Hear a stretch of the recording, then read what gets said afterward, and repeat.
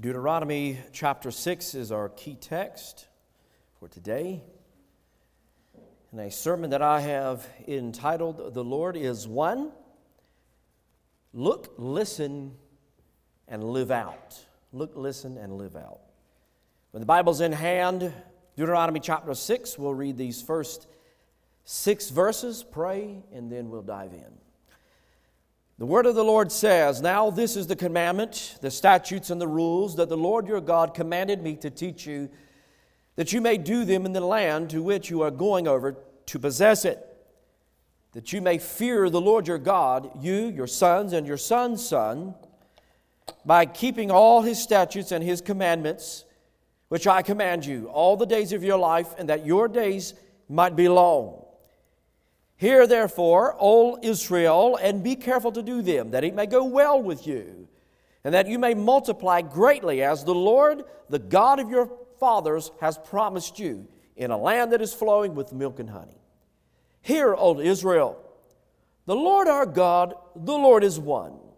You shall love the Lord your God with all of your heart, with all of your soul, with all of your might. These words, what I command, that I have commanded you today, shall be on your heart." Lord, we pray that you would bless the reading of the word to our heart and to our mind. And God, as the expositor for the hour today, I pray you would hide me behind the cross. Give me the words that I need to say, Lord. I pray, Lord, we would find correction in them. And Father, that as we heard your word, we will see it demonstrated, we will learn it, and we will live it out as Christ followers.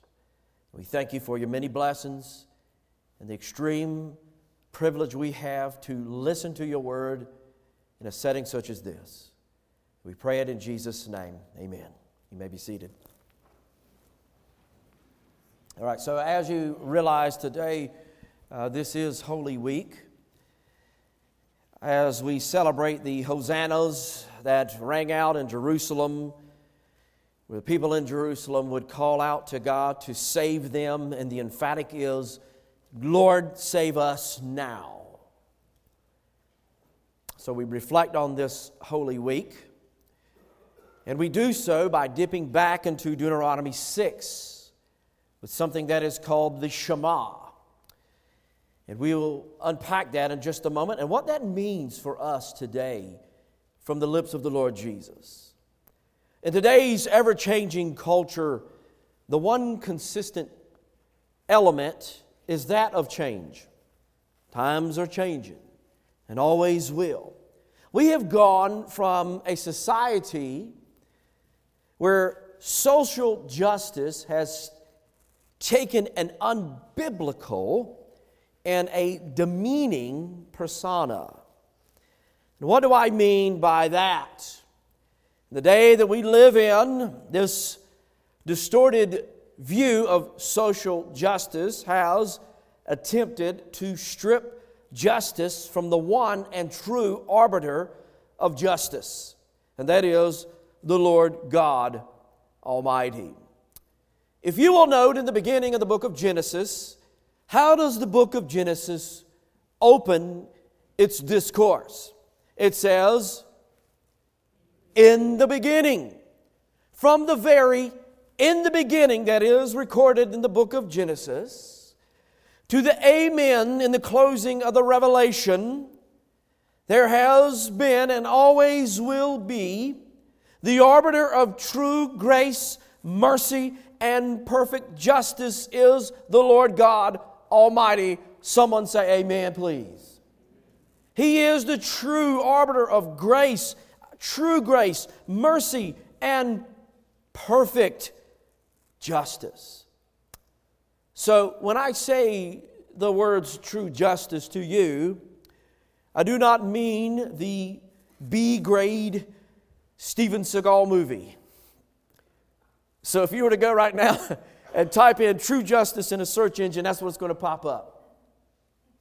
I do not mean this watered down sense of justice, but eternal, true, perfect justice. How would one define justice? Well, we would define it as such.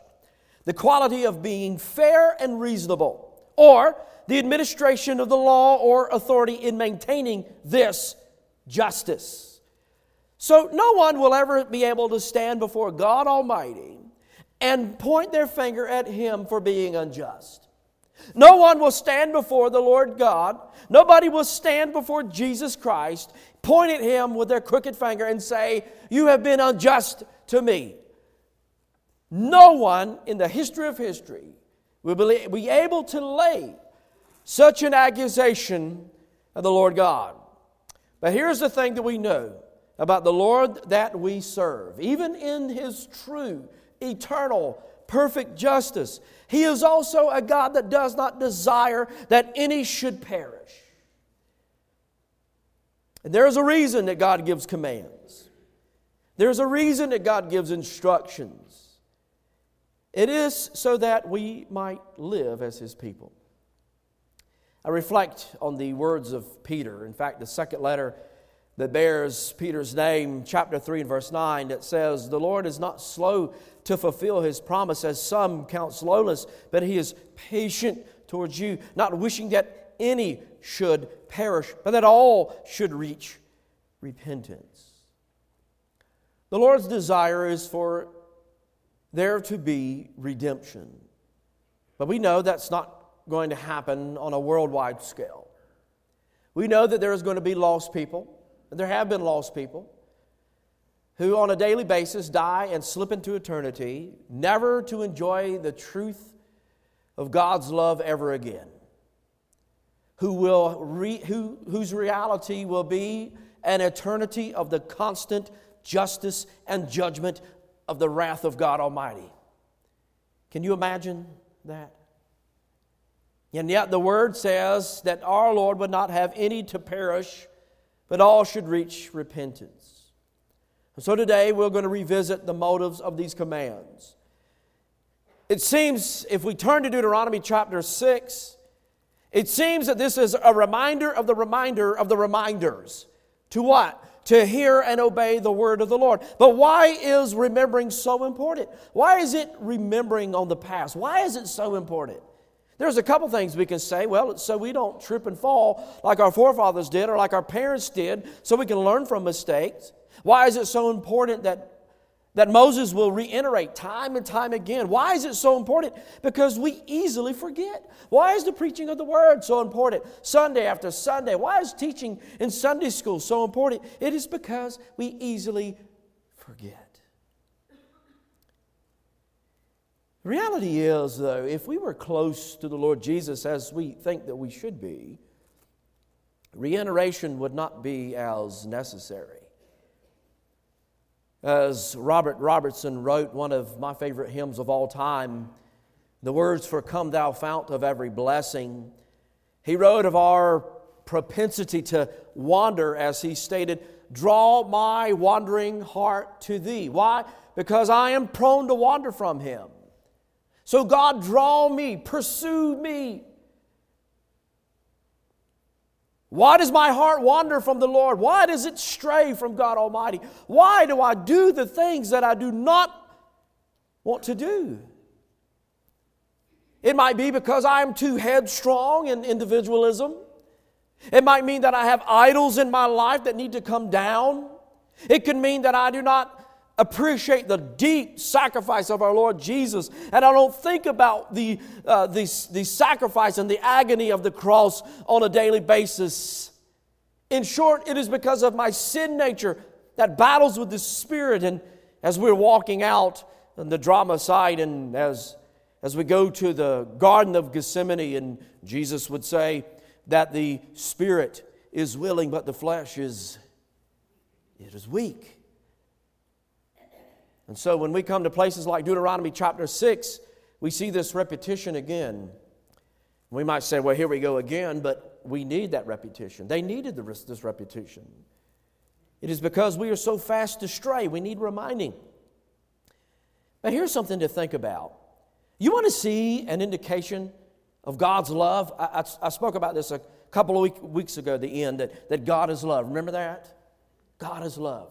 If you want to see the fingerprint of God's love, on His people's life, if you want to see maybe a clear demonstration other than what we find in Romans 5 and verse 8 that says God demonstrated His love for us, that while we were still sinners, Christ died for us. If we want to see this worked out, go back in Scripture from Genesis to the book of the Revelation and find out how many times that God repeats Himself for His people. And the picture that you'll get is this: a loving Father who will go out of His way to disciple and remind His children until they get it.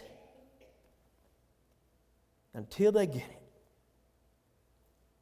And here's the kicker: we don't always get it right, do we? In fact, if we were to chalk up the many times that we get it wrong, we would probably lose count. But then there is Jesus, who is our advocate, who is our righteousness.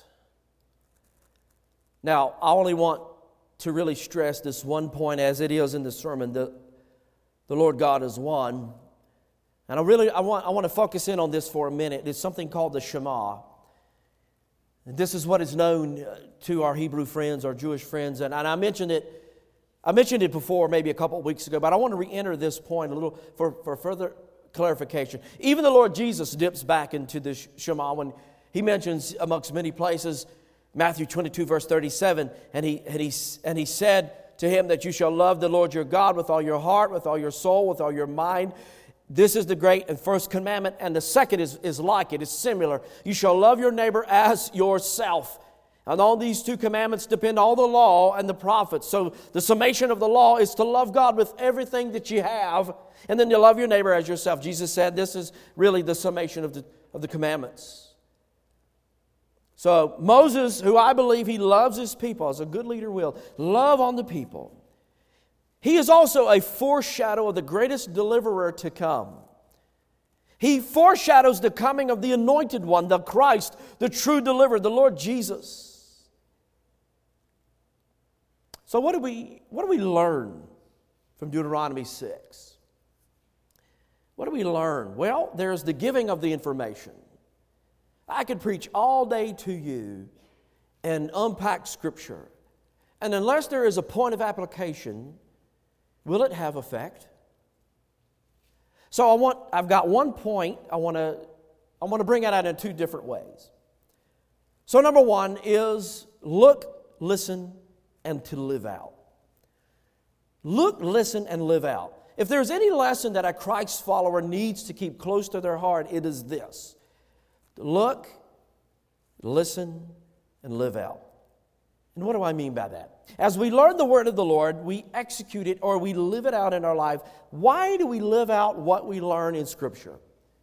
Why do we live it out? And I'll give you a very short answer to that question, and that is so that Christ may get the glory. So that Christ might get the glory in my life as I live it out for the glory of Jesus. So I'm looking like Jesus in a way. I'm pointing people to Christ that He might get the glory. So here's Moses. He's given this, the commandments again, 10 words, the Decalogue, the moral law of God. He's reiterated again to a new generation. And he says, this is the commandment, these are the statutes, these are the rules that the Lord your God commanded me to teach you. Why? That you may do them. Live them out. As James says, be ye doers of the word and not just hearers of the word. What you learn, you put into action. So here's the motives again laid out. Aren't you glad that the Lord gives us revelation of His will? Aren't you glad of that? Aren't you glad that God gives us clear direction of His will in our lives? Sometimes we muddy the water, don't we? Sometimes we muddy the water. Now, he says, to be doers of the word and not just hearers. And so the motive here, the Lord's heart is transparent to His people. It is so that God's people might prosper, so they might flourish perpetually, loving God and loving one another. The reason that we have teachers, the reason we have preachers, the reason that we have leaders is to help highlight continually the importance of living out the word of the Lord, so that you might fear the Lord your God and your son and your son's sons by keeping all the statutes and the commands which I command you all the days of your life, that your days might be long. And so even this is this primitive idea of what we would call today discipleship. Passing on what we learned to those in our family and being the spiritual leader in our families. He says, fear the Lord, revere the Lord. Know that He is just. Know that He is long-suffering. You have seen Him bring us out of Egypt. But He is also a Lord who is the author of life and death itself. There is a healthy fear of the Lord God Almighty, knowing that at any moment, God would call us home. And guess what? He would be perfectly just in doing it. So, here again is the purpose of the commands, so that you might have a fruitful life. The idea is a perpetual life of human flourishing, loving God and loving one another. And I submit to you that can never be achieved outside the work and person of Jesus. So, he says, keep them. And when he says keep them, he is teaching them to live in a continual practice of them. And how does one live out no other gods or no other idols? How do you live that out? Well, you follow and you serve the Lord only. Maybe that is what we need a little bit more of today in our culture. As the old saying goes, to put your money where your mouth is. You've heard that saying, right? I want to see, and I'm speaking from the worldly perspective, the world wants to see authenticity. They want to see a genuine follower of Jesus. In what way do you demonstrate that to those around you? That we are a genuine follower of Christ? Well, there are some clear parameters in Scripture that we love one another. For those in hostile countries, it might mean that they are to stir the baptismal waters, because it means for them to be baptized and make a public profession of their faith. It could mean the end of their life. It could mean the end of their family. The lives of their family are at stake. But for some in hostile countries, they might be baptized and make that public profession of faith. Bring it in a little bit closer. Maybe for those in farm life, it might mean to reach out to your neighbors, your friends about Jesus, and get plugged into a church that isn't worried about building castles, but are burdened with building the kingdom. What do I mean by that? What I mean by that is a church that is worried and burdened with outreach and not in reach. Furthermore, you don't chase after things that will ultimately bring you harm. You chase after Jesus. But it's also interesting here that Moses calls on the sons to pass on these commands. So he is emphasizing the point that the men are to be the spiritual leaders in the home. And some would stop there and say, well, these seem like very chauvinistic verses. Can't the women be spiritual leaders? Yes.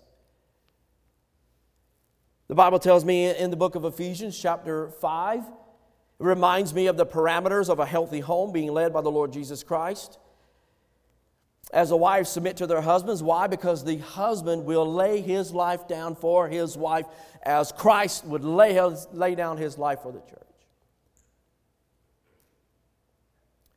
But there is a role of the men in the home to lead their families well. But it takes a lot of time. It takes a lot of effort. It takes a lot of discipline. Try to discipline a 6-year-old with the word or a family altar every night. You'll have every single distraction in the world come your way. But what does it mean to make disciples, you might ask? We throw this word around. The disciples. We have, what did we have last night? About 13 disciples out there? 13 or 14. Disciples. What does it mean? What does a disciple mean? A disciple, you can be a disciple of anything.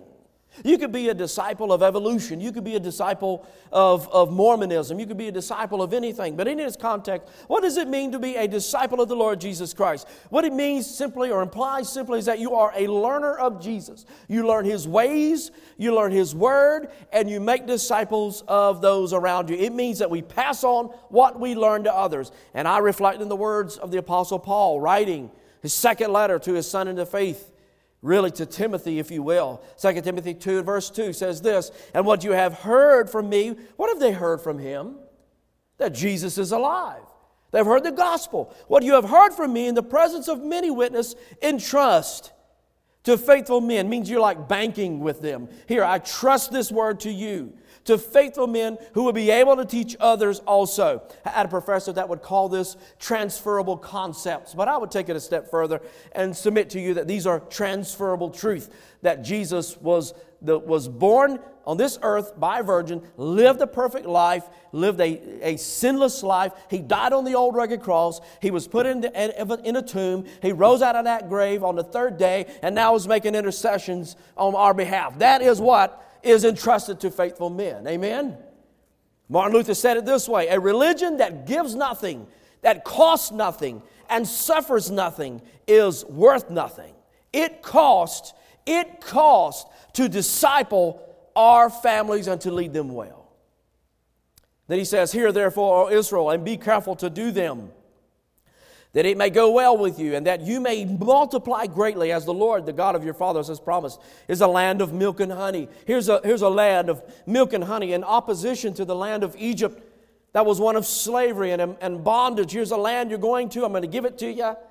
It's going to be everything that you need to flourish with God and one another. Moreover, obedience is still highlighted here as the condition for true success and victory. And the day we live in, it seems as we are in a land of milk and honey, at least in resources and things that are at the tip of our fingers, that resources we can get almost daily. Go on the internet. You can order anything that you want off the internet. Today we live in a land that is prosperous. The world is full of people who seem to be living successfully, living long and living well. But success in life is not how much you have. It is not how much money you have in the bank. It's not about how many friends that you have. It's not how social you are. It's not about how much of an influencer you are. Those things is not what it means to be successful. Success doesn't mean how it's not measured how big your family is. It's not measured in how much you have. It is measured how one lives their life for the Lord Jesus. And as I was studying this, the words of the late George Beverly Shea come to mind. And he used to sing this song. "I'd rather have Jesus than silver or gold. I'd rather have Jesus than riches untold. I'd rather have Jesus than houses or lands. I'd rather be led by His nail-pierced hand." I'd rather have Jesus. That is success in this life and how we live our life to the Lord. When I stand before the Lord Jesus, you know the words that I want to hear Him say? "Well done, thy good and faithful servant." I'd rather have Jesus than anything in this world. Now, the Lord is demonstrating here that I have so much more for you if you will simply follow my command. "Hear, O Israel," He said, "the Lord God, the Lord is one. You will love Him with your whole being," everything that you have.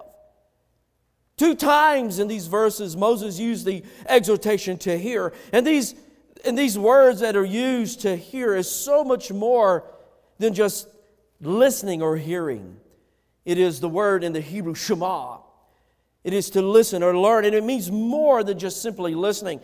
I can be talking to my boys, and I can say, "Do you hear me?" "Yeah, I hear you." They might even be listening, but what are they learning from it? What are we learning? First, what are they tuning into? What are they listening to? Well, number one, they are hearing the history of their people coming out of Egypt, being reminded that they were lifted up out of Egypt by the mighty hand of God Almighty.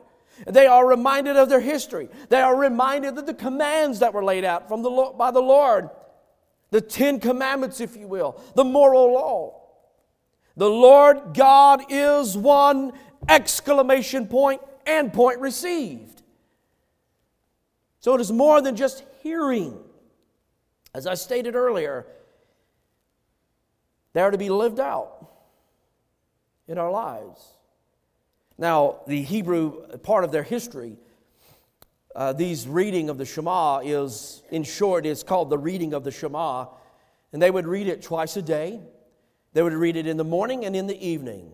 Hear, O Israel, the Lord God is one.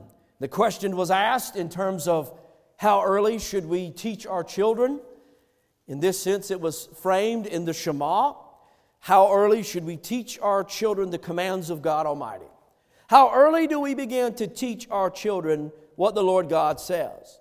And upon reciting the Shema, one rabbi was asked the question, how early did a child start reciting the law or even learning Deuteronomy 6:3 and 6:4 and 6:5? And one rabbi said it this way, from what point are parents obligated to feed their child? At what age are parents required to begin providing clothes for their child? Just as a child begins to grow and mature and absorb and ingest immediately upon entering the world and even beforehand, so does our obligation to educate our child and provide for his or her spiritual nourishment and needs begin at that point. Immediately upon entering this world and even beforehand, we must ensure that the child is surrounded by a positive spiritual environment, and I would say a Christ-centered environment. For when our children come into the world, they should be automatically injected into a Christ-centered atmosphere. The problem we have today when teaching the Bible to children is we think that they cannot grasp big concepts. And that would be farther from the truth. It is not the concept itself that is the issue, it is the way that we teach them. I remember we were a part of a church in Wake Forest, and this was with probably toddlers, maybe a little on up, 2-3-year-olds, that age. And I remember the pastor at the time was walking through the Trinity with these young boys and girls. But you know how he did it? Had a puppet. And he would use the puppet, and he would teach them the Trinity. Not that he was trying to lay out, now, if you put this egg here, it's still an egg, it's got a shell, it's got a yolk, and it's got the egg white, it's still an egg. No, none of those illustrations that ultimately will break down. No, just teaching from God's Word. And you know what? They begin to grasp it. How many in here can understand the depth of the Trinity fully? Children can grasp more than what we think. But here's the thing. We think that strictly entertaining our children will enhance their learning. So, when you see a Sunday school teacher in here today, someone who teaches children or leads children, thank them for their service. Sunday school teachers, small group leaders, children's church leaders, desire should be this, what the Apostle Paul wrote in 1 Timothy 1 and verse 5 says, the aim of our charge is love that issues from a pure heart and a good conscience and a sincere faith. It is out of love that we seek to honor the Lord Jesus in following His commands and then to see our children grow in the grace of the Lord Jesus Christ. Do we really love our children? We would say, what would we say to that? Do you love your children? What would you say? Absolutely.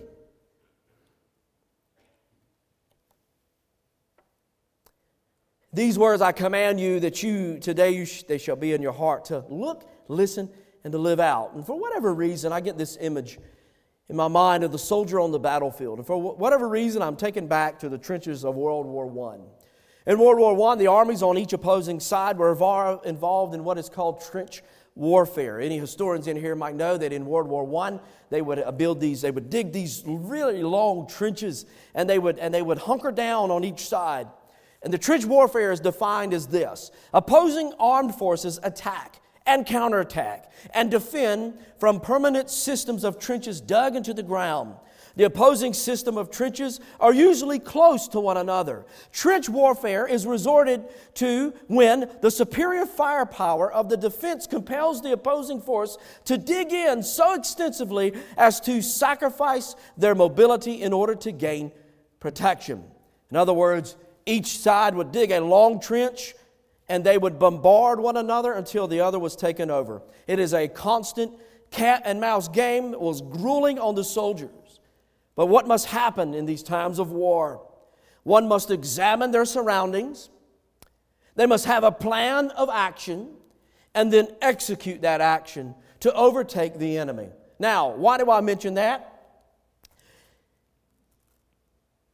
Because if you think that the enemy isn't doing the same against your family and your children, your marriage, or your ministry, you would be sadly mistaken. Do you know that the divorce rate amongst Christ-following families is just the same as those who would be considered non-believers or unbelievers?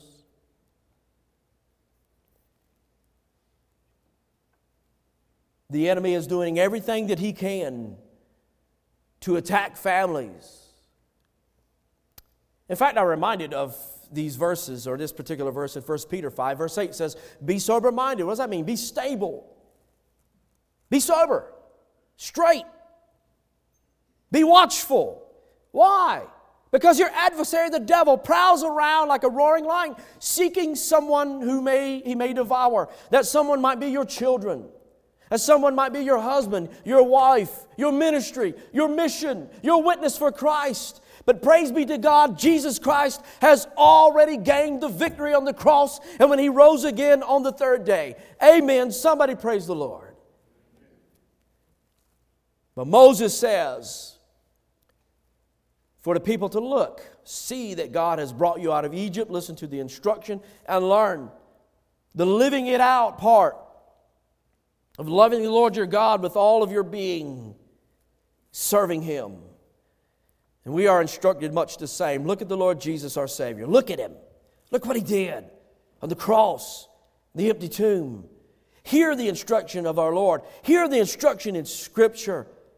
And then don't just hear it. Don't just listen to it. Don't just say, yeah, I know what that says. But to live it out by making disciples.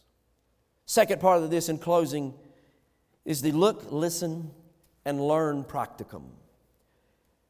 Okay, so He gives them instruction. And then He says, this is how you put it in practice. So I'm going to highlight a few of these verses as we make it to the end of this chapter. And I have a few things I've underlined that would help us put this into practical matters. Number 1, in verse 7, it says, you shall teach them diligently. You shall talk with them when you sit down. Be diligent to meet with your family in a time of prayer. It doesn't have to be this form. You don't have to have a bulletin in your home. Print it out with the order of service. No, you don't have to say, children, let's gather together. Let's hear a word from the Lord.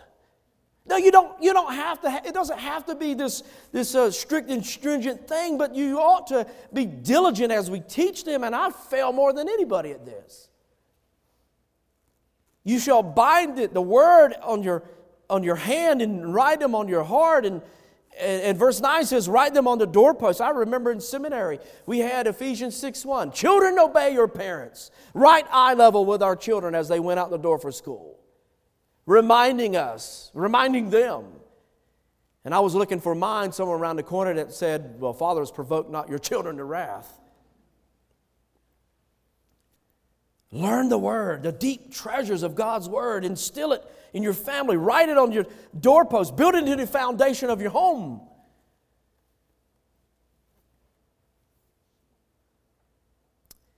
Verse 12, and then take care lest you forget the Lord.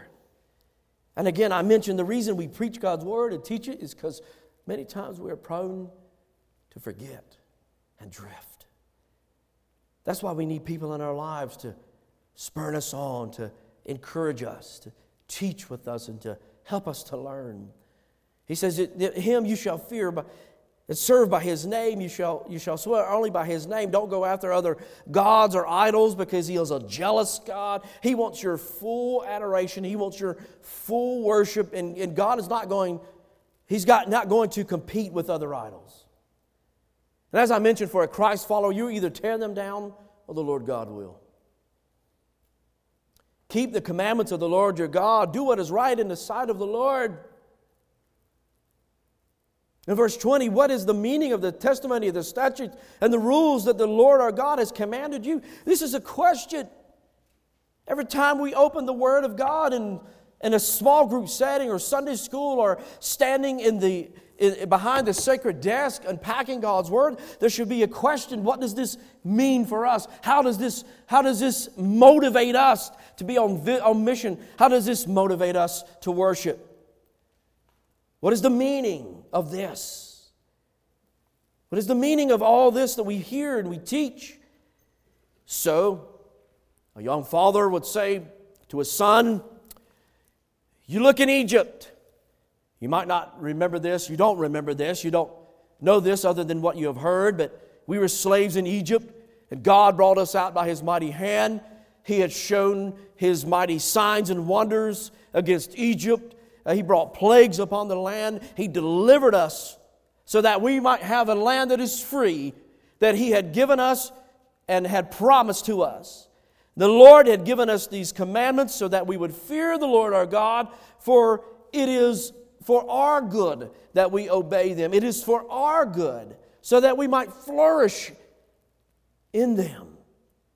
Again, loving God and loving others. And then he closes. And it will be righteousness for us if we are careful to do all the commandments before the Lord our God as He's commanded us. And now we would fast forward to the work and person of Christ, and we would say today that it is He who became sin, who knew no sin, so that we would be the righteousness of God. It is like the Israelites were in sin. We were slaves to sin as well. Now, there is much that we can relate to with this reminder. And I would say to you, there never was a time like now when the divine command, it is a command, it is an imperative to teach our children, to teach our youth, to teach our families, to teach one another is so needed today. You know, our children spend 8 hours in school a day? Receiving an education, worldly education, if you will. But I will submit to you, it is incomplete education. It neglects or it negates to train up a child in the way that he or she shall go, so that when they are older, they will not depart from what they have learned. It was once said, strong, definite, religious convictions constitute the real strength of any country. But I would change that. I would say, instead of any country, I would submit to you any soul. So I would rephrase it like this. Strong, definite religious convictions constitute the real strength of any soul. Youth is at an age when we are more likely to be led astray by passions of the world, the first taste that we get of the world. I firmly believe that the heart of Moses was for the people to listen to the Word of God, to learn that Word, and to live it out. The Word of God should dwell in the heart of the believer so richly and at all times and in all places. But the question is why? Because this leads to saving knowledge of God and His will. And by teaching, by explaining the good news, by laying out the good news continually, it will make the believer wiser unto their salvation, and by the blessing of the Holy Spirit will enable us to pass this saving message on to our children and all who will hear it. In fact, the book of Romans 10 verse 17, well-known verse, so faith comes by hearing, and hearing through the word of Christ. Moms, dads, guardians, whoever it might be here today, grandma, grandpa, aunts, uncles,